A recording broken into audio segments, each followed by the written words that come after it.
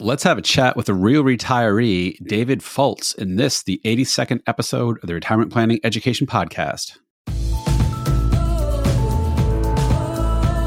Welcome to the Retirement Planning Education Podcast, where you can learn all about IRAs and Roth IRAs, employer retirement plans, taxes, Social Security, Medicare, portfolio withdrawal strategies, annuities, estate planning, and much more. And now here's your host, Andy Panko. All right. Thank you, everyone, for joining. We have a fun one today. Really looking forward to this for a few reasons. One is it's the first of this new style of having on what I'll call, quote unquote, real people to the show to talk about their history and experiences and knowledge and challenges and planning their own retirements. So that's one reason why I'm excited. The other one, today's inaugural guest for this is none other than Mr. Dave Folts, who is a frequent contributor and a very hands-on moderator / admin of the Retirement Planning Education Facebook group. So hello, Mr. Folts. Hello, Andy. It's nice to be here, and thank you very much for inviting me to the podcast. Yeah, I very much appreciate all your help. Anyone who's in the Facebook group knows you well. They may not see you directly per se, but I'm sure they all appreciate all the work you put in. And thank you for agreeing to be the guinea pig for today's episode. So just to give a quick rundown to everyone listening, the intention of this style, this Real People episode, is to have on other folks who are in or near retirement that have done or are doing their own planning to some extent. Maybe they work with advisors, maybe they don't, doesn't particularly matter. I just want to talk to people, real people, who've had the challenges, the concerns. They have at least some of the knowledge to, whether it's investing or taxes or just general cash flow budgeting type stuff, or even the non-financial stuff of retirement, meaning and purpose and fulfillment. People who have some experience to share, things to learn from, or even maybe they have questions that they'll put out to the universe that other future guests will help address. So that's that. We'll see how this goes. There is a list of standard questions I plan on asking everyone who comes on, just so you all listening can hear the same question get addressed by different folks that have, again, different perspective, different views, different experiences.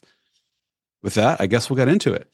So I already kind of stole a thunder a little bit. I was going to ask what's your name, and you are none other than, do you go by David or Dave Folts? I like David. David Folts. Okay, everyone. Yeah. Get that messed up. When you see me in the Facebook group, it is David Folts. I would normally ask next, how did you find out about this podcast? I know how you got here, but maybe can you just recap for everyone listening how you and I sort of know each other? Well, you had a Facebook group, and it was live that you used to do, that I started watching you on Facebook and interacting with the group. And that's kind of how we got started. I think it was near the very beginning of when you started the Facebook group. And so that kind of led to me like posting a lot. I had posted some on the Boggleheads, so I was kind of familiar with that format of talking with others and interacting in that way. And I really liked the way that you describe things and the way that you explain things. And I thought that you were a really smart guy and I could learn a lot. Blushing. Stop. No, thank you. So yeah, that I do recall. So started the group in April of 2020. Started doing live videos in the group in June of 2020, and you definitely stood out in a good way. Very active. You're on, I think, every video every week, and very active with responses and questions. And I greatly appreciated the involvement, the engagement, and the support. You were helping answer other questions as well. And so as the group started to grow, I realized I could really benefit from some help in sort of managing the Facebook group, which is, approving people who want to join, deleting out bad comments, spam comments, whatever. And I asked you, and I didn't know what you'd say, but I kind of pitched it as, hey, you seem to enjoy the group. I really appreciate all the time you spend and engagement you have. What do you think about having a little bit of shape and control of the group by getting to help administer and clean out some of the riffraff and have a little bit of control of the direction of the group? And you graciously said yes, and I am super appreciative for it. So yeah, we go back, I don't know, better part of 4 years at this point. So it's hard to believe that it's been that long. Man, it's almost like the last years didn't happen. The pandemic was a weird thing. It just like time everything. Yep. All right. In what state do you live? I live in the great state of Ohio. And I live near, just to let you know a little bit, I live near where William McKinley, the 25th president, was born. Right. And William McKinley was one of the 5 presidents from Ohio that fought in the Civil War. Interesting. Including U.S. Grant, who incidentally was scammed in the stock market, lost his fortune in the stock market. And Mark Twain helped him with his autobiography to regain his fortune before he passed away. So he had something left to give his family before he died. Okay. Very cool. I have a little bit of trace to Ohio. My grandfather lived there for a while, and I visited him a few times. He lived in Salina. I don't know how to pronounce it. It was very close to the Indiana border. I don't know whether it was north or south, but I did go to the Neil Armstrong Museum when I was there visiting him. Oh, cool. And the air show. I don't remember where. It was in Dayton, maybe. I don't recall, but yeah, nice place. All right. Yeah, Ohio is first in flight. That's what's on the license plate. First in flight from the Wright brothers. Because the Wright brothers, their father was a minister, and he told them the Bible said that no one was going to be able to be allowed to fly except for angels. And they said, well, we'll see about that. They showed him otherwise, huh? Yep. Rest is history. Okay. How old are you? I'm 65. Okay. Ooh, exciting. And actually, I just went on Medicare just recently. Okay. Quick sidebar. How was that process, signing up and getting that all figured out? It was very interesting. I used a lot of Daniel Roberts' information from Boomer Benefits, and I read her book. She has a really excellent book on Medicare for pitfalls to avoid. And after reading that book, that was very helpful for me to make a decision about what I was going to choose. I think most people don't realize about Medicare is there's a lot of gaps, and that Medicare doesn't really pay 100% like some people think it does. So it actually probably pays between 60 and 70%. So you have a lot of gaps that need to be filled. So part of that is trying to determine what insurance you want to go with, whether it's a supplement or an advantage plan. And I knew that I wanted to go the supplement way. So one of the things that she talked about in her book was to use the state health insurance plan program to find out more about how Medicare worked and what the best insurance company was to use for your particular state. So I talked to several times a couple of SHIP volunteers that kind of steered me to know kind of what the best insurance was. So prior to calling Boomer Benefits and signing up, I was pretty well informed as far as what I wanted to get. So that's how that all worked. That's great. And I'm glad you brought that up. So SHIP, S-H-I-P, is what, state health insurance plan or something? Yes. And I think most, if not all states have a SHIP organization or whatever that you can reach out to that help with questions like that. Yeah. That was started through when the Affordable Care Act was first passed. That was part of the Affordable Care Act, that those folks would be helping people too, not only with Medicare, but also with the Affordable Care Act insurance. Got it. And before I go on to the next question, I don't know how I forgot this, but I forgot the dad joke. I promised myself I do dad jokes. Oh. Yeah. All right. So I'll give you 2 for the fun of it. This one's more of a statement, not a question, but everyone was excited at the Autopsy Club because it was open mic night. Poor Mike. Mike, yeah, he got opened up. And finally, today I had someone knock on my door asking for small donations toward the local swimming pool, so I gave him a glass of water. That's pretty good, Andy. Thank you. So bad, it's good. Okay. So you were 65. Do you have a significant other? I do. Her name is Cheryl, and we've been married 33 years. I met her through a doctor I worked with in private practice. Her sister worked as a secretary for him, and we were introduced through her sister, and that's how we met. And I think we were talking about this earlier, but when we first were married, she worked as an industrial seamstress. So that's very taxing on your hands. And basically her whole body. So she had done that for 17 years. So after about 5 years of marriage, she was starting to have problems with her hands and her back. So I told her that it probably would make more sense for me to work more and for her to stop working. So she actually stopped working like after about 5 years of our marriage. And then I always like to tease her because her mother actually worked to age 80. And so I tell her that she was part of the early fire movement, and she got to retire 45 years earlier than her mother. Trendsetter. Yeah. Yeah. Original fire person. Yeah. Look at that. And so, just for those listening, I'm not asking personal questions like significant other status just for the sake of prying and being nosy. I think this is a super important question, for better or worse. Whether you're single, married, or even not married, but have a significant other in your plans, that very much impacts various planning, financial planning, non-financial planning, et cetera. So I think it's a key thing to know for an interview like this. So thank you for sharing. Sure. All right. Work status. Do you work? If not, where did you work? Actually, I'm retired. I've been retired since age 55.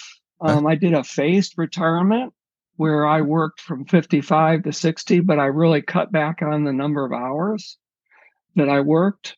I was an occupational therapist. I'm retired now. I had a lot of private contracts between me and hospitals, rehab centers, doctors' offices. I did a lot of private practice, but I also did self-employed private practice. But I also worked as an employee sometimes too, because that was beneficial as far as with health insurance. Yeah. So I kind of worked, sometimes I would be working full-time, and then I would also have contracts with other places that I would work weekends. So that's kind of like how that worked. And then with regards to like the phased retirement, it kind of allowed me to go from 55 to 60. That worked a little bit better because it allowed me to kind of get used to the idea of being retired. So I could see how the experience was. And as I gradually liked it more and more, I worked less and less until I finally said, what am I working every fourth weekend for? Right. So I said, no, it kind of makes sense just to completely stop working because I really was enjoying just being retired. That's great. And that's a great way to go about it. A lot of people aren't necessarily able to do the gradual wind down phase thing, but for many folks, it's really good to sort of dip your toes in the water and not go cold turkey from working, full time for 40 years or whatever, to just stop. That could be a real shock to the system in multiple ways. Right. So you went about it in a great way, and I'm glad it worked out. All right, two very general questions. And a lot of these were crowdsourced from the Facebook group. So this list of questions may evolve over time, but these were things that I came up with in conjunction with other folks in the group to see what all people would be interested in hearing. So first, what are your financial goals and priorities for retirement? The financial goals for retirement was we have always been savers and have always lived below our means. So I had a pretty good understanding of our expenses because when I first was married, one of the things that Cheryl had done that I wasn't doing was to actually track her spending with a ledger. She used a ledger, and she also used envelopes to put her receipts in. So each month, what she would do is gather everything up and track the expenses. Well, when we first got married, that's what we did. So then for 30, well, it's been going on. I'm still doing it, but we've been married 33 years. So when I was thinking about retiring, it made it a lot easier for the planning part because we really had a good awareness of what our expenses were. And we live a pretty modest lifestyle. I'd also tell you that the area that I live in is a really low cost of living area for housing. It's a really inexpensive area. And we've also lived in the same house that we were married in. So we've been there for 33 years. We really like the house a lot. We really like the surroundings. And we don't have really any intention to move. And we're not really, a lot of people in retirement, like one of their goals is to do a lot of traveling. We don't really have that goal. So like our expenses are not really that large. So that was kind of what made it easier, I think, for us to do the early retirement and to do it kind of phased the way we did. Yeah. Do you have any particular goals? And don't give specifics with numbers, but do you have goals for the money you have? Is it to the die with zero approach? Is it to leave money to people, to children, to charities, to whomever, or is anything else in particular? Yeah, it's actually we don't have children. So the goal is to leave some of the money to our nephews and nieces and to leave some of the money to charity. And so that we kind of figured that out too. So with the IRA money, we're going to use that more towards the charities, and the other monies, whatever is left, will go to the nieces and nephews. So as far as like a goal, like that we have, as far as it's just to be able to have enough, to live. And the other thing too is that we don't have long-term care insurance. So we didn't purchase that because I didn't really feel like that was a good idea. So some of the money that we have kind of set aside would go towards if either one of us would have a long-term care need in the future. So I've kind of like partitioned that out as part of the money that we've saved, and I plan on keeping for as long as we would need it. Because again, we don't have children, so there's not really going to be anybody that's going to step in that's going to help with that. So yeah. Makes sense. How about non-financial? Many people overlook this or get too hung up on the dollars and cents of a plan, which is important, but it's also good to have non-monetary, non-financial goals or priorities or things you want to do in retirement. How about that for you? Anything in particular? I think the non-financial aspects were just to make sure that to work on our health, diet, exercise. Like one of the things about our house is that we have 4 separate lots that need to be taken care of. So basically from April to November, I'm outside like a lot in the daytime, because I don't have like a riding lawnmower. People, I think down the street, they look at me like, why is he always out in his yard, like mowing with that walk behind mower? It takes him so long. Well, it's because it's great exercise. And it's also being outside, which is really beneficial. Like I see this quite a bit. Like people talk about, you got to get outside. You can't stay inside, get off the screens, get outside, enjoy nature. And the house is perfect for that. Now, during the wintertime, when I'm not outside as much, we have a treadmill that I use that Cheryl uses. She goes and does a little bit of dance, and we try to stay in good shape that way. So it's basically with the diet, exercise, and looking towards, we really would like to have longevity. We'd like to live as long as possible. And like, I think some of that is controllable. The controllable variables are your diet, exercise, sleep, right? Those sort of areas. The uncontrollables are what you have in your genetic future, which you can't really have much control over. So that's kind of how we look at that. Yeah. And just curious, you mentioned obviously a lot of property, so you're outdoors a lot in the summer and winter. You're not as much. What do you do? Like I struggle. Is it seasonal affective disorder? I mean, I don't get full blown depressed in the winter, but I'm very much outdoors, need to be active, like this fun type person. And it's hard. I enjoy cutting grass. I enjoy going for long walks. And there is none of that to do in the winter. So, right. Do you and or Cheryl have issues, difficulties with winter, not being outside, and what do you do about that? I know you said you work out and have a treadmill and stuff, but well, a lot of times too, when it snows here, Andy, I shovel the driveway. We have like a pretty long driveway, so I do that. So I'm probably, although this winter has been pretty mild, a lot of times in the wintertime, like there'd be maybe 2 or 3 times a week that I'm outside again. Or if I don't do that, sometimes I'll take a walk, just to have but I understand what you're saying about the light, that you need more light. And this area, it's kind of a fun fact here. There's an arsenal that's close to here. And the reason that the arsenal was built was because during World War II, they knew the Germans or Japanese couldn't bomb it. They wouldn't be able to bomb it because it has so many cloudy days that they couldn't plan their flight schedules because there's so much cloud. So this area does get a lot of cloud cover. So that definitely sometimes can be an issue here with not getting as much light. Yeah. Interesting. I didn't know that. I just assumed because it was inland far enough, you figured you can't bomb there. But I'm right. Got to recall back World War II and earlier, it did go by visual, being able to spot targets on the ground and stuff like that. So right. Yeah. All right. When did you start getting serious about planning for your retirement? You already sort of touched on it with the budgeting and stuff, keeping track, but anything else to add? So going way back to 1987, I had a financial planner to write a plan for me. And actually, there wasn't any financial planners around here that were like certified, I don't think. So I ended up driving to Akron, Ohio to get the plan done. And at that time, the plan was $2,000 to have that plan written up.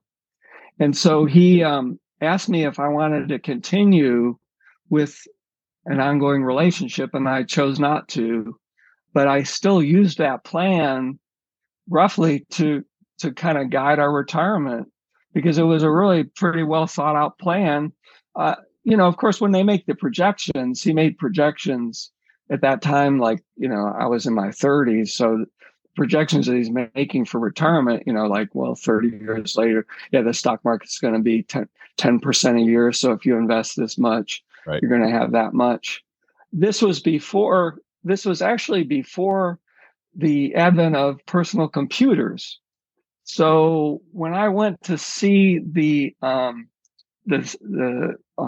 financial advisor, he had somebody that sold computers. Like they were just starting to sell computers to people. So I bought a computer, an IBM. It was an IBM clone computer, but it was so darn complicated. You had to put in all these codes. You had to put in all these codes, and there was really nothing. There was nothing that you could do with it because I don't even know. If you look back at when the internet started, the number of people on the internet at that time, it was like a little like pamphlet. Like there were maybe like 100 people that you had addresses that you could. That was basically when I bought that computer. I could have went on the internet and maybe communicated with maybe 100 people. And I don't even know what kind of questions I would have asked. So this was before computers. So I don't think that like the numbers, the ability of his projections, how much more things are advanced now with how strong computers are, that, it was a rough outline, but it wasn't really maybe as accurate as it might have been if it was done today. So, but that was helpful. So I'm just curious. So that you were roughly 30 at the time, if I'm doing the math right. What was it basically? Was it just, okay, you're assumed to spend this much going forward? We assume you're going to make this much going forward, and we assume we'll return X percent going forward. So here's what your 50-year projection looks like, and that's it. Okay. That was pretty much it. There weren't really a lot of things. There wasn't anything like where you get a plan today where they talk about Medicare or what kind of insurance you're going to have, or it wasn't that comprehensive where you would talk about, well, somebody like yourself would probably say, well, do you have an umbrella policy? Let's see what your plans are for, well, how are you covered for this insurance or that insurance? Like it wasn't any of that. It was just basically a rough projection of what the numbers would be. And if you make this much, and at that time, like as far as the numbers that I gave them, I'm not sure even if those numbers are really accurate as far as how my career progressed and that sort of thing. So sure. Yeah. So obviously you had the plan. Other than that, whether it was then or even now, what resources did you or do you find most helpful in learning about retirement planning stuff?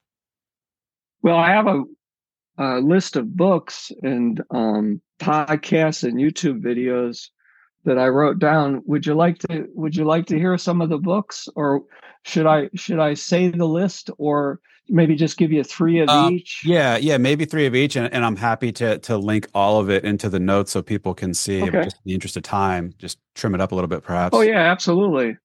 Um, I was really interested in creativity and how that related to financial planning. So like a couple of the books that I really liked a lot. One is it's kind of a unique title. It's called A Whack on the Side of the Head and a Kick in the Seat of the Pants.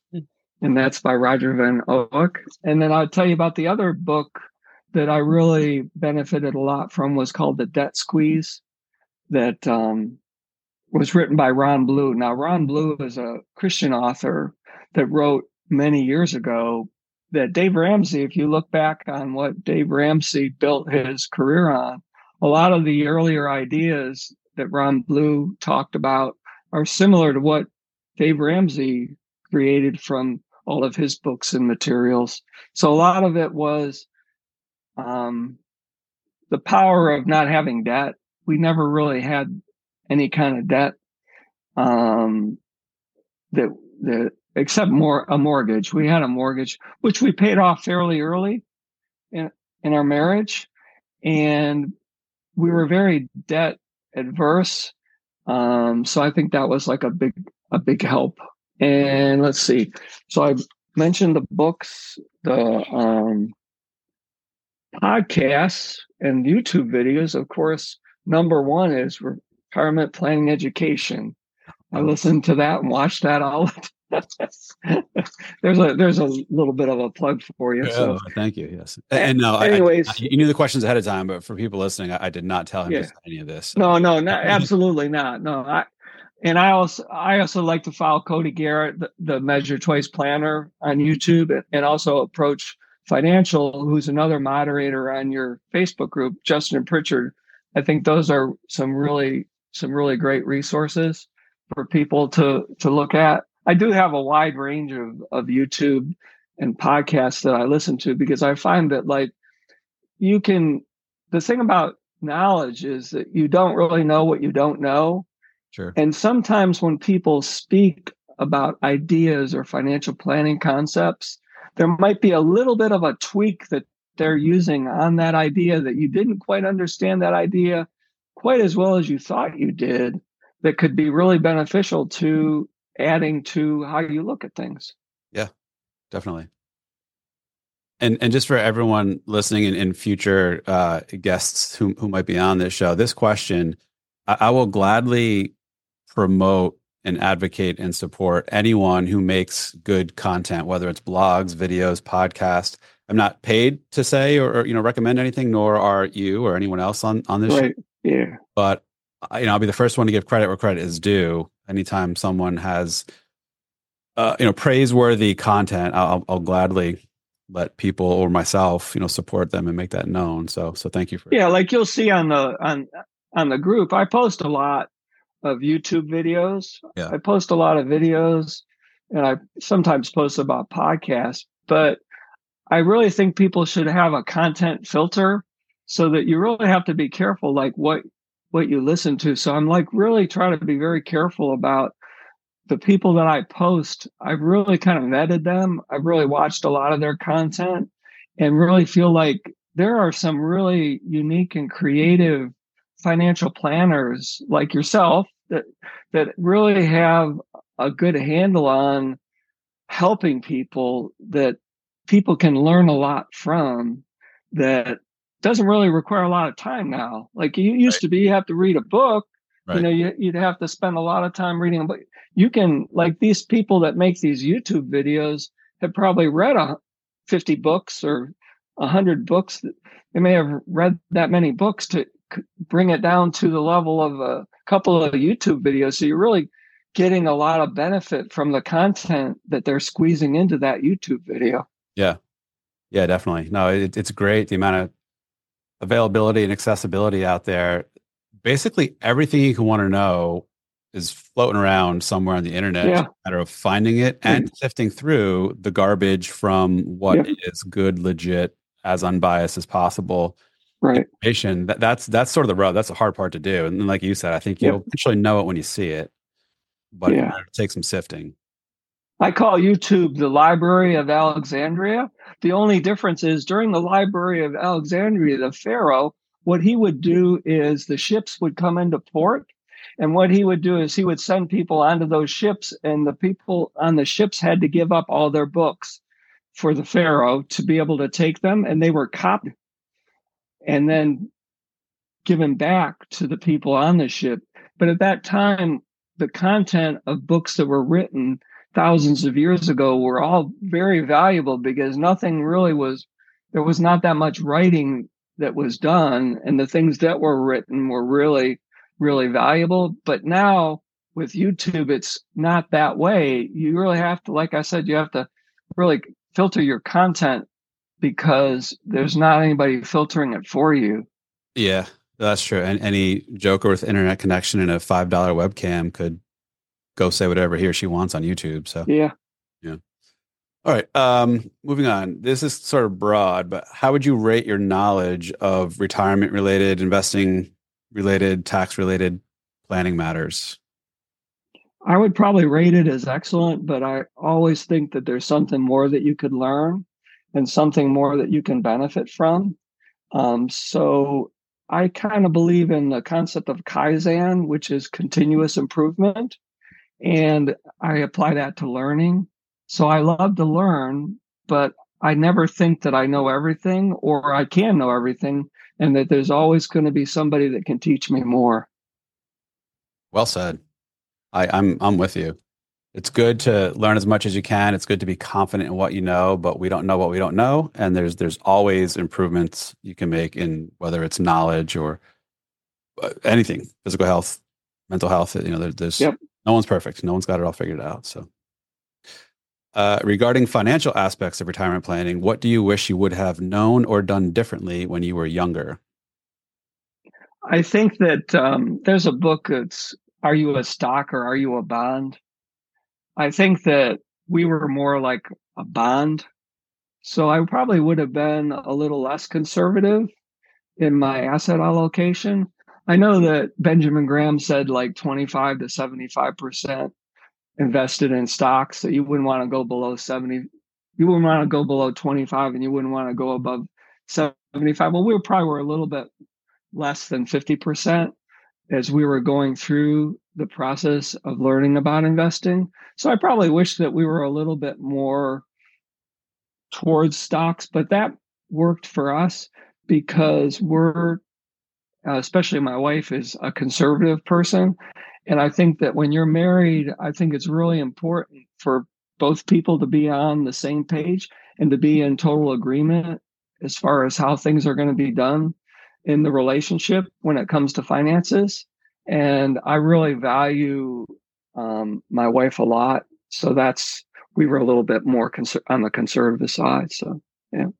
Yeah, that's an interesting point and one I see firsthand in couples. Oftentimes, the two people will have different views and feelings around willingness and ability to take risk. And it could be tricky if one person is super aggressive, one is super conservative. What do? You do, in effect, kind of have to split the difference, but both parties need to be okay with that. I guess like anything in a marriage or relationship, right? You're never going to agree on everything 100%.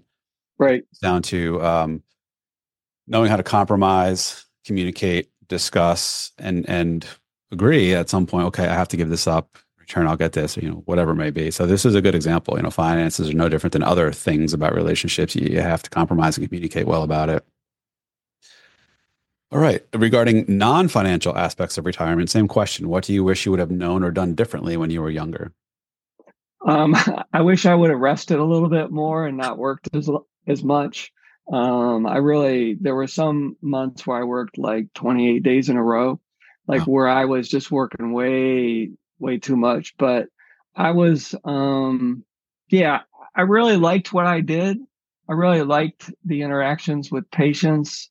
I really liked the feeling of helping people. And there were periods of time where I had a contract where I had one facility where I worked contracted with them for about 10 to 12 years. I could set my hours any way I wanted. And the facility that I worked with was very dynamic and got a lot of really high level rehab patients from a rehab hospital. So that allowed me to really have a major impact on people's lives at that time. So I really like that, but I probably should have taken a few more vacations and maybe taken a few more days off. Yeah. Now, do you think it adversely impacted your health, or you just mean looking back, you had the time, you could have and should have enjoyed life more? Or was it that, or was it like it did impact your hands or your body or your whatever now that? No, I wouldn't say it really impacted my health.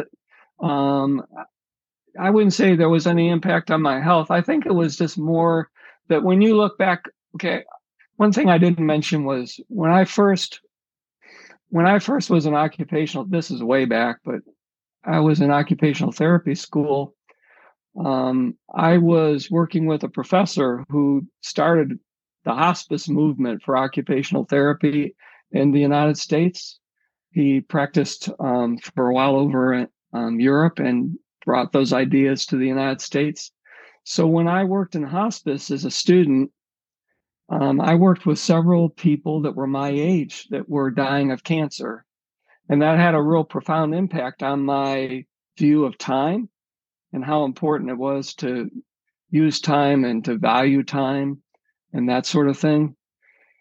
So I've always had that feeling like you only really get one shot in life, and that you never know when time is going to end. So you want to pack in as much as you can into the amount of time that you do have. Yeah. But sometimes another occupational therapy concept is that you're supposed to have a balance between work, rest, and play. I don't think that maybe I was as balanced as I should have been, but that was kind of how things worked out. So, okay. Mm-hmm. Sort of similar story about myself. That's part of the reason why, after nearly 20 years of doing the corporate grind, just realized, you know what, I don't want this to be the rest of my life. Long commute, long hours, fairly stressful work. And I was just about 40 at the time when I had this sort of epiphany, like, yeah, this is going to be my next 20 something years. And then what? So I decided I, wanted and needed to do something different to get more balance in life and still work hard, still need to earn money because relatively young, have a family, et cetera, but just need more flexibility, more balance, do something more fulfilling, less time intensive between not just a time in office, but also commute. And wanted something that, I'd help people individually. So ended up, this is what I want to do, become, quit the corporate world, start my own advisory business. And here I am. And thankfully it worked out well. But, I realized relatively soon, I guess, late 30s, 40-ish, that time is limited. Life is important. Enjoy what you can, whether it's your kids, whether it's your physical health, whether, whatever it might be. Do it while you can. Now, you can't just completely give up responsibilities and financial necessities and whatever, but to the extent you can strike a balance, do it sooner rather than later. So, yeah, absolutely. And sort of related and kind of morbid comment. So today is the day before my 46th birthday. So I was driving my kids to school. And, in the morning, my older daughter, who's 16, said, "Are you excited about tomorrow?"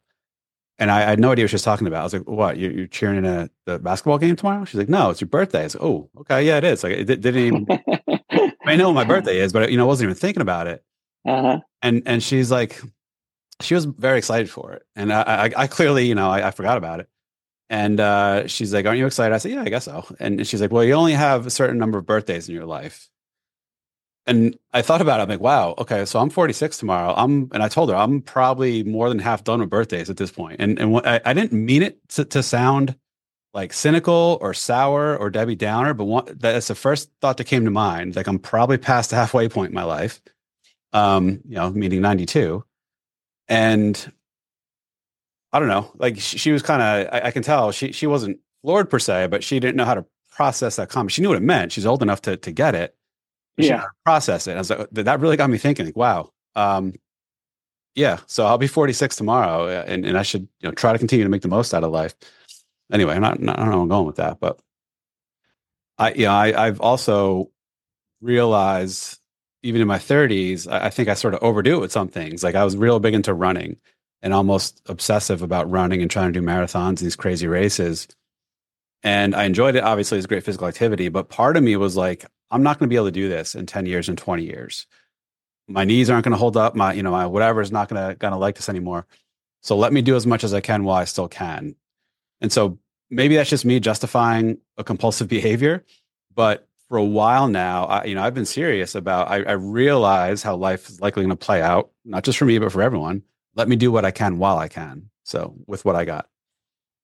Anyway, went off on a tangent there, but yeah, it's important to realize what we have in this world is limited. Make the most of it to the best of your abilities. Just leave it at that, I guess. All right, where were we? Next, do you work with a financial advisor? If so, what makes it worth it to you? I do not work with a financial advisor. Okay. But you I did still that one time follow plan, right? yeah, and I also had a brokerage that they offered the services of a financial planner. And when they did the financial plan for me, they told me about a higher asset allocation. I didn't listen to them either. So they said, well, yeah. And yeah, I saw something that was real interesting about asset allocation and how those are determined, that apparently when those large brokerages make those recommendations, like a 70-30, that's all like based on like where you can't really sue somebody. You can't sue them and say, well, yeah, 70-30 allocation, because it does make sense. I mean, you can show them the numbers and why that made a lot of sense for that particular individual, because those are hard numbers that they're using. But again, when you have somebody talking numbers and you have an emotional response to loss, that it's hard to overcome that feeling of, well, if it drops 50% and your wife comes to you and says, looks at the statement and says, what the heck happened here? I thought you said the stock market went up 75% of the time. Well, yeah, it does, but that emotional response to that loss can be hard to overcome. So that was somebody that posted about this in the group a couple of days ago, where they were talking about that, like that they were not satisfied with their advisor, not really satisfied, because they were looking at what had occurred in the past 10 years as far as comparing it to the S&P 500. And my response was basically that a financial advisor can be a really great thing, because the Dalbar study shows that people make a lot of behavioral mistakes, that if you're okay with what they're charging you, that a financial advisor can be extremely valuable to someone to not make those behavioral mistakes, and also to explain in greater detail, like this was the brokerage I was referring to. It was more like it was done online, so I didn't really interact with them like face to face. I didn't go into an office or whatever. If I had done that, we might have been better off, because the emotional connection I had with the advisor or whatever might have made sense as far as how they explained it to me, and me having more trust in how that would, that higher asset allocation would have worked out. But I'm happy. I'm not really, excuse me, I'm not unhappy with anything that we've done. It's just that, yeah, I can see both ways. I can see how an advisor can be, but I would also say that was one of the things that really attracted me to you and the group, was when you were talking about fees and about AUMs and stuff like that, and about fee-only advisors, how that really kind of compared to, like, the boggleheads were always talking and preaching about expense ratios, and that you really need to cut your expenses as much as possible.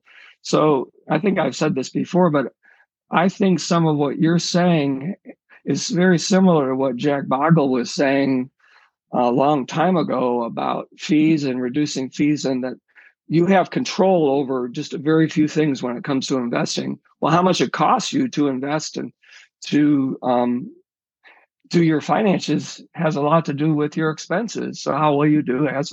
So what you're basically saying is, if you have more of an idea of how much you're being charged, and if you're not being charged as much, in the long run, you're going to do better. Right. That makes a lot of sense. And it kind of reminded me of what Jack Bogle said about mutual funds. When you lower expenses, you're helping the customer. If you're helping the customer, that's going to really catch on, and that's going to be really beneficial for people. So Exactly. There's no investment, there's no service so good that a high enough fee can't make it bad. right. And this isn't, not to make this too much about advisors. Like this episode isn't a pitch to say you should or shouldn't use an advisor. I think lots of people shouldn't and are fine without. Those that do, it's not just about, can you perform better? You know, can your investments do better than X or whatever? Any advisor is trying to sell you on investment performance is not being honest with themselves about what they actually do or can do. And advisors, good advisors are like anything else. It's a professional service. They shouldn't be cheap. I'm not advocating you should find an advisor that's only charged you $300 a year. That's probably not worth much to do that. But I can say firsthand, there was a lot of bloat in advisory fees and how much revenue many firms make. I don't want to get too off on a thing here, but yeah, there's different ways. Thankfully, in the last handful of years, there's really a growth in advisors willing and able to charge differently, structure fees differently, provide services differently and in a more comprehensive way. Many times, it ends up what you get, and what you get could be more. What you pay could be less than traditional fee billing methods. Not necessarily all the time, but in many cases, for many folks, you can end up getting as good or better service for a lower fee. So, all right. Next, if you have a significant other, which you do, you mentioned, and one of you is actively engaged in retirement planning while the other is not, how are you planning for the potential of the actively involved person passing before the other? I have a very detailed list of items for my wife to read through. It's called "In the Event of David's Death," that she's already looked at. And I also have a summary page, because it's pretty detailed, but I have a summary page of the important things that she should do right off the top, like if I pass away. Okay. We also have quarterly meetings where we discuss our expenses and what we have coming in, what we have going out. I've also worked really hard to try to simplify everything as much as possible so that we have fewer accounts, fewer mutual funds. Simplify is basically what we tried to do, or what I've tried to do, so that there really wouldn't be a whole lot that she would find difficult. The other thing I would also encourage people to do is that you need to practice with the person that's not the financial manager. The financial manager needs to practice doing things with them. So in other words, if you call the brokerage, like if you're going to do something, you're going to sell something or you're going to buy something, whatever it is that you're going to do, not that you're doing that very often during the year, but when you do it, you should do it with your wife. And you maybe want to have them do it, right? Because you already know how to do it. You already know how to do all these things. It's better to have your spouse practice doing those things with you. So if they have any questions or they have any issues or whatever, they can bring it up with you right at that time and you can solve that so that they understand, okay, now, because if you don't practice something and then you just leave a bunch of papers for somebody to read after you pass away, they're still going to have a hard time, even if you've really simplified it, if they haven't practiced it. So. Especially if the circumstances are such that you pass in an untimely way, and then there's everything else going on in life. So now I'm just curious. It sounds like in your case with Cheryl, she's involved enough. You have these quarterly meetings, et cetera. In many cases, the non-active spouse or partner in the financial comings and goings of the household wants nothing to do. Maybe they're concerned about acknowledging your potential mortality and just will completely shut down the idea of being involved at all. Was it like that at all with Cheryl, or was she sort of from the beginning kind of willing and able to have some hand in this and go through a bit of the intro? I'd say that she was a very active participant. Okay. And the only thing is sometimes she grows weary of me talking about financial things from after I watch a YouTube video or I relate something in the news to like a financial thing. She'll say, you need to go back to that group on Facebook and like post those ideas. Right. That's understandable. Okay. So now we have some a little bit more technical questions some of the number nerds out there might like. We already sort of touched on this, but if you were retired before 65, which you were in your case, we know now you're 65 on a Medicare, but what did you do for healthcare from the time you weren't, you stopped working up until 65 and started Medicare? So in 2014, we went on the Affordable Care Act and we were on that. Cheryl is still on that. She'll be going off of it this year. So basically what that entailed was understanding when it first started that it was really important to control your modified adjusted gross income so that as you keep your MAGI lower, you get more of a subsidy. So that was basically what we focused on, was trying to keep the MAGI as low as possible to enhance the subsidy payment. Just to give you a rough number, it kind of averaged out to about $600 we paid, which would be the premium, and our medical cost was $600 per month. And the subsidy payment, the premium tax credit, ended up being about $1,000 a month. Now that averaged over the last 10 years. And of course, that's not, based on the time value of money or whatever, but just to give people rough numbers.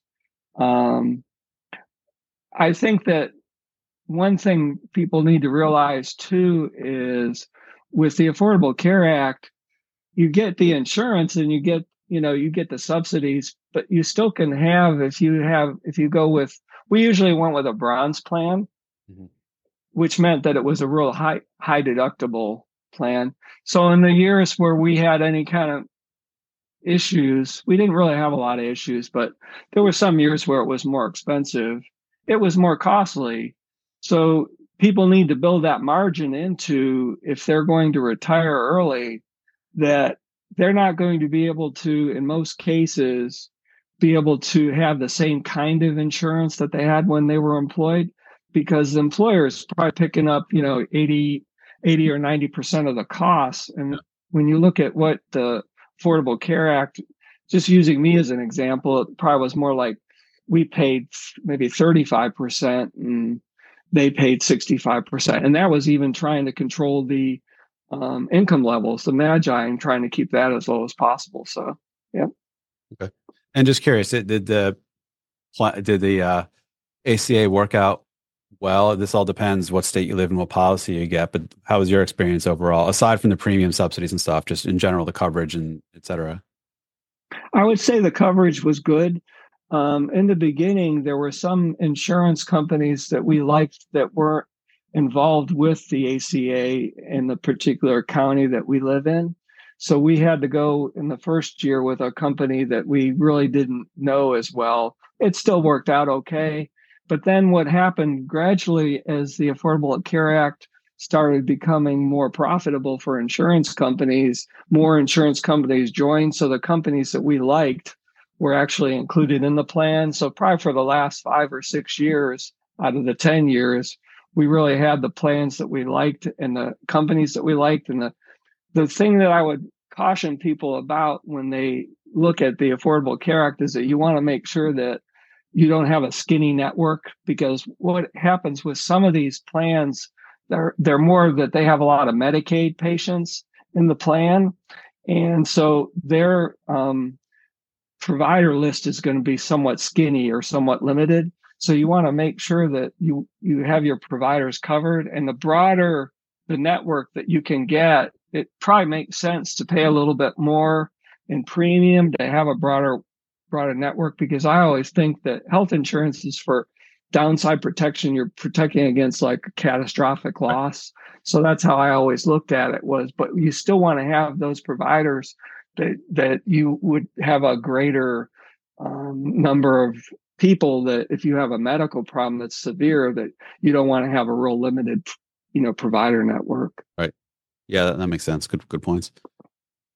Social Security. What is the your approach for claiming Social Security for yourself and or Cheryl?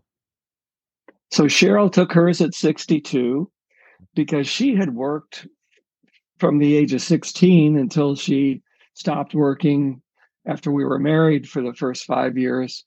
So she also had done a little bit of work afterwards, just like a side job where it was just one day a week, where she made just a little tiny bit of money. But that tiny bit of money helped with the Social Security. So she took hers early, and I'm taking mine at 70. And the reason I'm taking mine at 70 is because it's going to be the largest possible benefit, so that if I were to pass away, that she would take that larger benefit, and it's significantly more than what her benefit is, especially with hers taking it at 62 and not working as many years. So I follow Mike Piper. He's written a lot on Social Security, and I've read a lot of his books, some on Social Security, others taxes and stuff like that. And that is kind of like what his recommendation is because the way it works with longevity is that there's a pretty good chance that if you both make it to 65, one of you is probably going to make it into your 90s. Yeah. So that, to me, is the best way to have downside protection for Cheryl in the event that I would pass away. And so the other thing that I know you're going to ask me about a little bit later, but I'll chime in now with it, is it also affords us to be able to do Roth conversions, which I have been doing, even though we're on the Affordable Care Act insurance. I've been doing some small Roth conversions, and I plan on continuing to do the Roth conversions up until I start Social Security, and then a little bit more after Social Security starts at 70. But we're going to be in the either 12 or 15% bracket, if the changes take place in 2026. So that's kind of like the plan. So it kind of allows us to do a little bit more on the Roth conversions. And the reason I'm doing that is because that kind of allows her to have another pool of money that she can draw from if changes take place. I see changes taking place, in the future with regards to taxes, and the whole idea behind the spousal problem with they get cut, their standard deduction gets cut in half, and the tax rates get compressed, all that. So that would be beneficial to her. So that's kind of like what our plan is. Got it. And I didn't ask before. I know you said it indirectly that she's not yet 65. So you're older than Cheryl. But how much younger is she? How old is she currently? She'll turn 65 this year. Oh, okay. So she's 14. Yeah, she's not. She's a little bit more than a year older, or a year younger. Okay, got it. Yeah. I just thought that to the extent she was 10 years or more younger than you, that's worth digging into a little more, just because there's other planning considerations around it. Yeah. Okay, got it. So Roth conversions, great segue. That was actually going to be my next question. So you said you are doing conversions.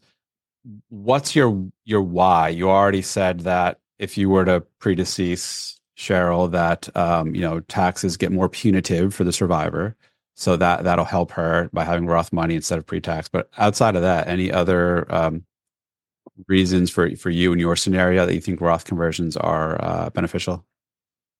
Well, it's like you've talked about tax diversification and your asset location, like to have like a buckets in different pots to be able to draw from gives you, like in engineering, they call it degrees of freedom. Mm-hmm. So the more options you have, the better it is. So that's kind of like what we did that for, so that she would have more options as a pool of money, different pools of money that she can draw from. That was basically the reason. And the same thing for us too, being married, that in the future, it just gives us more flexibility as far as when we decide as we're taking money out, that depending on where taxes are at, how we want to choose to take it each year. Yeah. And that's an important concept. Anyone who's been following my stuff for a while knows my views on this. It's incredibly difficult to the point it's impossible to try to nail down a quantification of how much Roth assets you should have, how much you should convert, not just necessarily this year, but like bigger picture, longer term conversion plan. There's so many unknowns and variables about the future that we can't possibly predict. But what it does is having or shifting some money from pre-tax accounts like IRAs or 401ks into the Roth versions of those accounts gives you flexibility, gives you optionality, gives you tax diversity such that regardless what the future holds or how bad taxes might get, if they do get bad, you have a little more discretion and control over the taxability of your income because you'll have a larger pot of Roth money than you otherwise would have. So there's value in that. I can't prove today how much that's worth or may not be worth, but having the optionality, that in and of itself is worth something. Now, to different people, it's worth different amounts, but it's valuable nonetheless. That's why I really like that article that you wrote on Roth conversions and the ambiguity. So I always think that the more conservative people are in their assumptions, and the more conservative they are as far as their tax brackets, where they weren't going to go up into, that's probably a better choice because, like you said, there's a lot of ambiguity, but the more conservative you are, you kind of like whittle down that ambiguity a little bit so that you're probably going to be better off if you're more conservative because you really don't know what the future is going to be like. Right. Yep. Next question we already got ahead of, but asked, do you own a home? If so, was it a realty paid off when retiring? So your answer is yes, you own your home. Yes, it's paid off. You also said you don't, as of now, plan on moving, but maybe just looking forward a little more. Is your house able to age in place, or any other concerns or thoughts around, is this really your forever home for both of you? I could see us maybe at some point in time in our 80s going into a condominium or something similar to that because we live in a split level. So there's steps, but there's not like a lot of steps. But that can be, see, one of the advantages of being an occupational therapist is a lot of what I did was home evaluations. So I evaluated people's homes for like safety and like stair lifts and all these kind of things that you would need to make it accessible, more accessible. Well, we've done a lot of those things already, like bars in our bathrooms and that kind of thing to make it more like friendly for somebody that's retiring. But yeah, if we were to have the inability to be able to go up steps and stuff, we might have to make some changes. But yeah, at present, I would say we're still planning on just staying here as long as possible. Next one, I mean, this we can probably spend an hour on, so let's do the best we can talking through it. But investments, what's your plan, your approach for investment allocations, bucketing, distribution strategy, et cetera? I'm kind of wrapping a lot of things in here, but trying to put it on the umbrella of investments and portfolio. So however you feel like best addressing that. So we're 50-50, which was 50% stocks, 50% bonds. That was Jack Bogle's favored asset allocation. And also Harry Markowitz, the creator of modern portfolio theory. And I like the quote that he said, Jack Bogle said, that if you're a 50-50, it always gives you something to be happy and unhappy about. Right. That's true. And so that's your overall allocation. A little bit about, maybe I should break this up into specific questions going forward, but like distribution strategy, we didn't really get into, do you have pension that covers your expenses? Or if not, are you pulling from your portfolio? Presumably yes. And if so, what approach or what process or method are you using to figure out how much you can take out, where to take it from, et cetera? We're using the RMD approach to distribution. Okay. So that's basically, the number would be about 3% right now for somebody that's 65 years old. And then that scales up. But it's a pretty conservative, the way the RMD works is it's more conservative in the beginning, which kind of fits our temperament.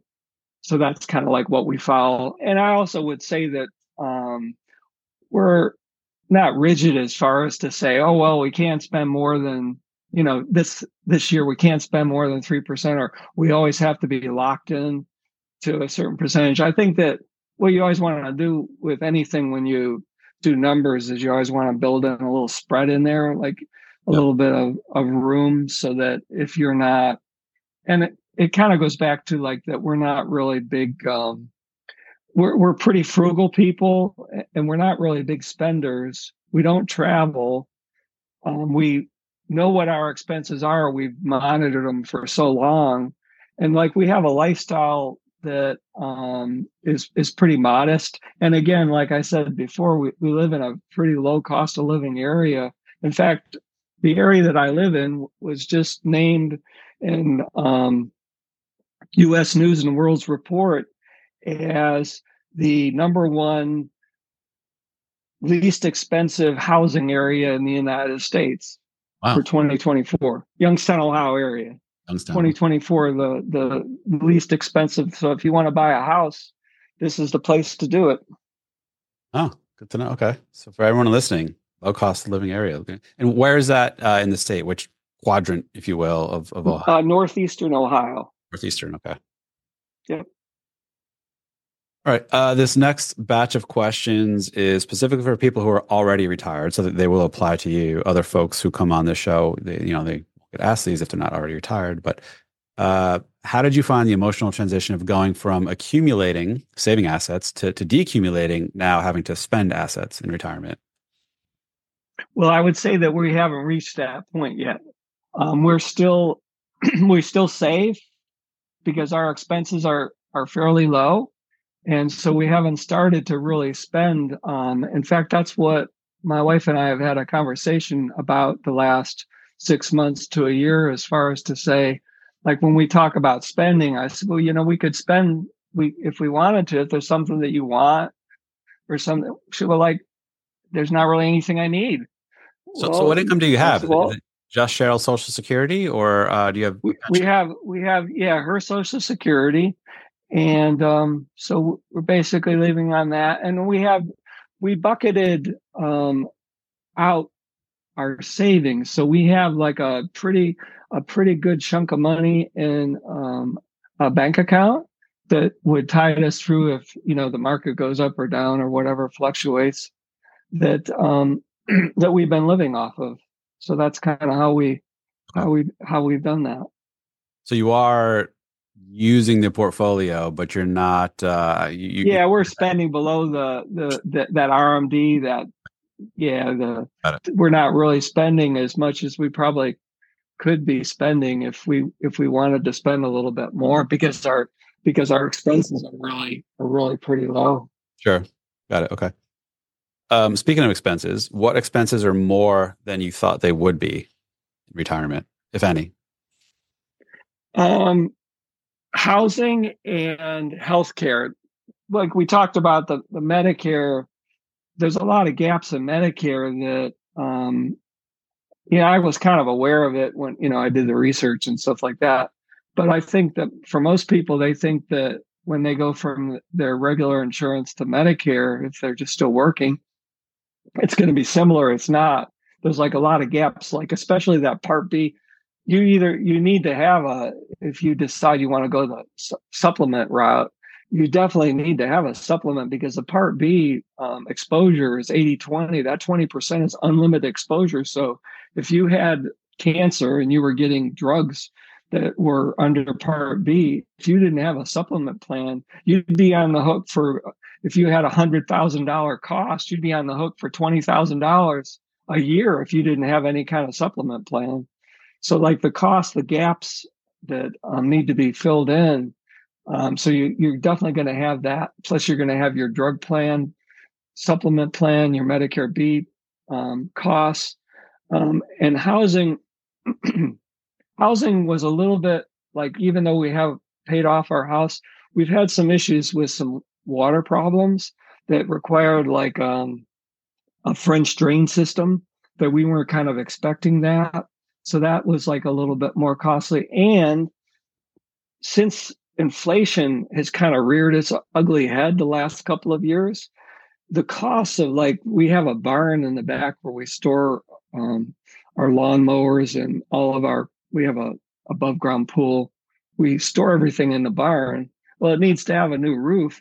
When we had the quotes done on the roofing, boy, I couldn't believe how expensive it was that they wanted for a barn that really isn't, it's not like a regular barn that you house cows in or anything like that. It's like a small storage barn, but how expensive that was. So I think the price of having things done around your house is kind of went up significantly in the last few years due to the pandemic and supply chain issues and shortages. And the thing about inflation, I think, like, sometimes my wife and I talk, I'll say, yeah, inflation's come down, but the prices are never going back down. That's deflation. You don't want deflation. You want a small amount of inflation because that's good for the economy or whatever. But the prices that you see for food and for things being repaired, people aren't going to cut their prices by 30%. So it's always going to be as expensive as it is now, or if not more expensive in the future. Right. So housing and healthcare were a little bit more pricey than what we had planned. I just want to touch on that briefly. You said a great observation that people should know about inflation versus deflation versus disinflation. There's a difference. We all know prices got a lot more expensive for most things over the last few years due to pandemic and supply chain issues and what have you. And inflation was, as measured by CPI, the Consumer Price Index, was up 8-9% for 1 year, and then 5% for another, et cetera. Now inflation's bumping around, is 3%, give or take. I forget what the last measure was. So everyone's like, great, inflation's coming down. It's like, technically true. Yes, inflation's coming down. It just means that prices are inflating less fast than they were a year ago. As a whole, prices aren't coming down. They're still going up, just going up at a much slower rate. So to your point, after factoring in that the 9% increase we had in inflation a year or so ago, that's the new baseline of prices for things. Yeah. That baseline now is going up slower than it was before. Some things have come down, have deflated, like chicken. The price of eggs, for example, came down, at least near me. I don't know if it's nationally. Apparently they shot up.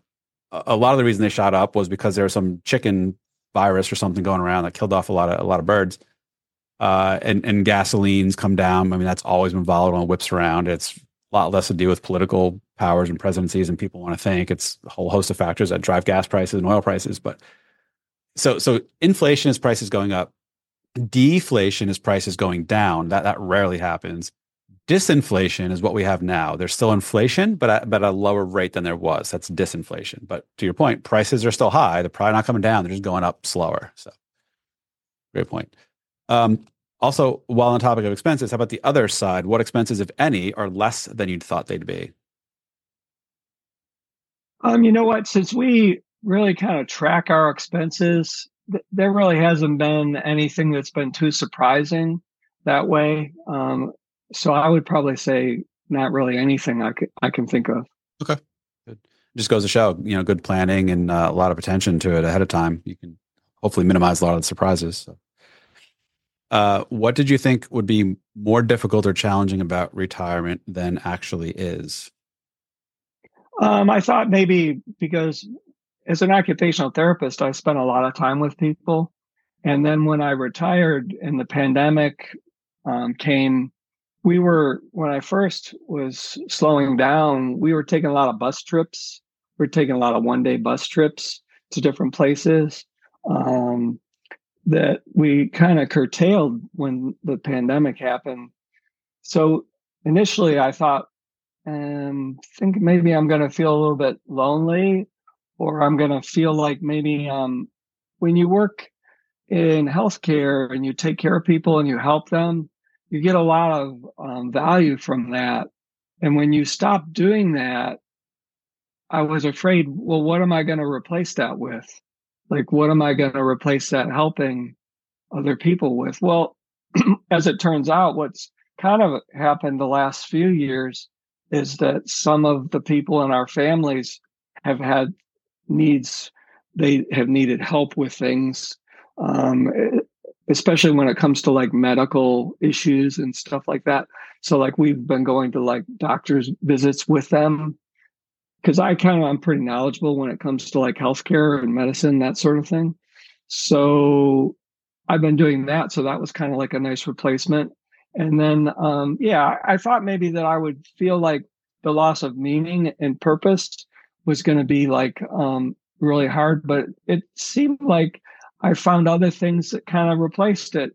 And I'd also say too that part of my answer would also include your group. That was perfect timing for me, because during the pandemic that it kind of gave me an outlet to, even though it's not the same as having lunch with somebody face to face, it still gave me an outlet to interact with people, and also to feel like I help people. Like I feel like in the group that when we are helping people, that's got value to it, even though it's done in like small quantities for each person. It's still very valuable. Yeah, 100% is. You share a lot of great stuff. And even if one person finds something valuable from it and it changes the trajectory of their life, even by a small amount, that's well worth it. Now, you might never know that or get that feedback from people, but I guarantee, rest assured, there's lots of people who have benefited from what you've done in the group. So you're definitely adding value to it. So I'm glad it's able, you're getting something out of it too. Like you said, some of that Yeah. involvement. So, everybody wins. So good. Okay. What was the worst or most inaccurate advice or information you were given about retirement? Buy Bitcoin and put it in your Roth IRA, or take Social Security at 62. It's running out of money. Government's running out of money. Right. Which you did not heed that advice. So you are delaying till No, 7. I did not. Yep. Good. Okay. What was the most surprising financial thing about retiring or being in retirement, if any? I don't think there's been really a lot of surprises. Um, yeah, it's kind of when you track things the way we've tracked them for so long, and I like numbers. I like spreadsheets. I play with spreadsheets a lot. When you do that, like you kind of have a really, you have an awareness of what's happening. So there's not really, yes, sure, um, you could have the Great Depression. I don't expect that though. I mean, that's always possible, but Right. I always think that, yeah, there's always things that are going to come up that are going to be unexpected. But like if you've done the planning, then they shouldn't really come as that much of a surprise. Like that whole idea of black swans. You can't predict a black swan, of course. I mean, who would have predicted the pandemic? Right. Like, who would have predicted that? Well, who would have also predicted during the pandemic that it would have went down, the market went down so much, and it comes back up the way it did too? Who would have Exactly. predicted that? Yeah, so there's a certain amount of unpredictability in everything, but if you've planned, you've done the best that you can, and you just have to live with that. And if something is so black swanish, so out there that is so far beyond the realm of what anyone thought was realistically possible, and that does significantly impair your plan, there's nothing you could have really done about it anyway, right? Absolutely. Yeah. That it makes people feel better necessarily, but it is what it is. You can't plan for the absolute worst possible thing you could ever think of, because if you do, no one's plan's ever going to be strong enough. Right.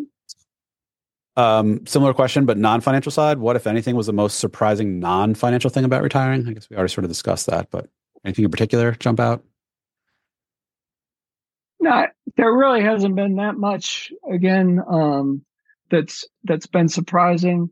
I guess the value that you get, like I think sometimes when you work, like I call it the fog of work. Like sometimes when you work so much, like you have a little bit of a mental fog that you're not really seeing things as clearly as you could be. Well, when you retire, when you get ready to retire and you have the time, like you get more ability to be intentional and to value like the small pieces of time that you maybe didn't notice when you were working so much. So I'd say that was probably surprising to me, how like the little things in life become so much more important. Yeah, good observation.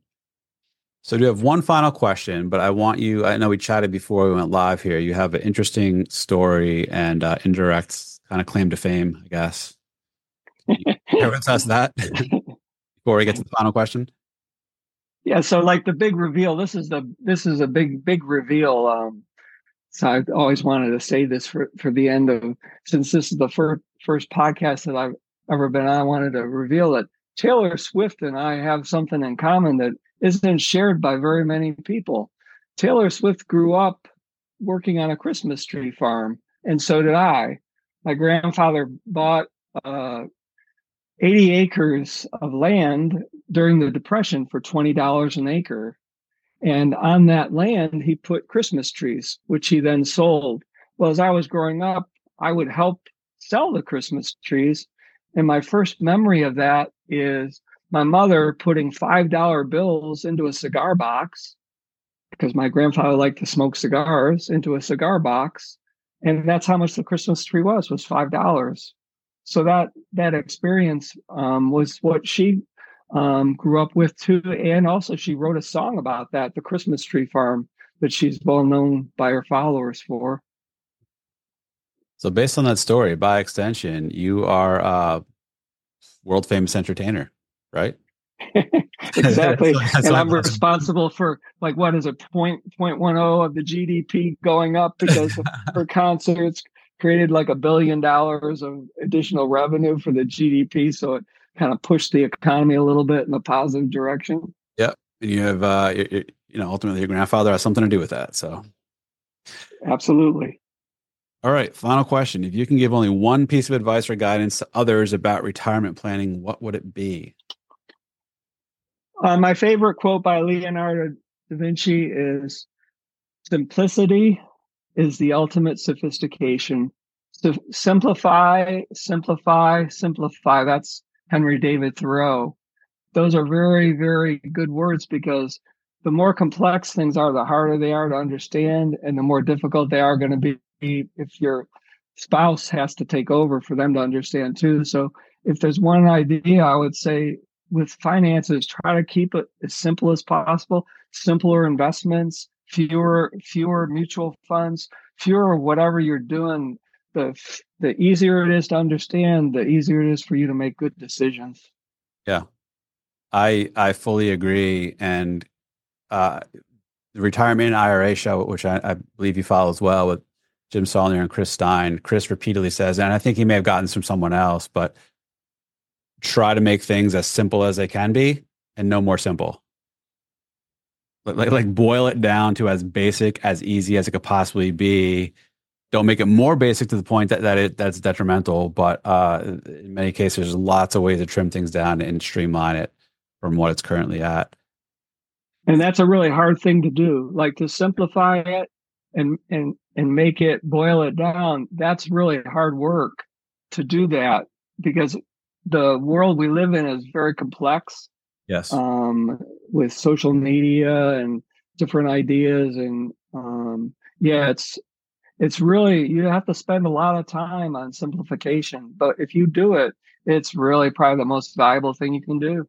And a lot of people find it hard to simplify that. They feel like things need to be fancier, have more bells and whistles, be more complicated. They feel like they need 15 different funds instead of 3 or 4 in their portfolio.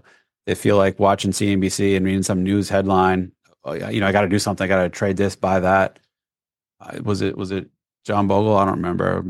We making this up, but someone's quote apparently was, "Don't just do something, stand there." That's Jack Bogle. Was it? Okay. Yeah. Yep.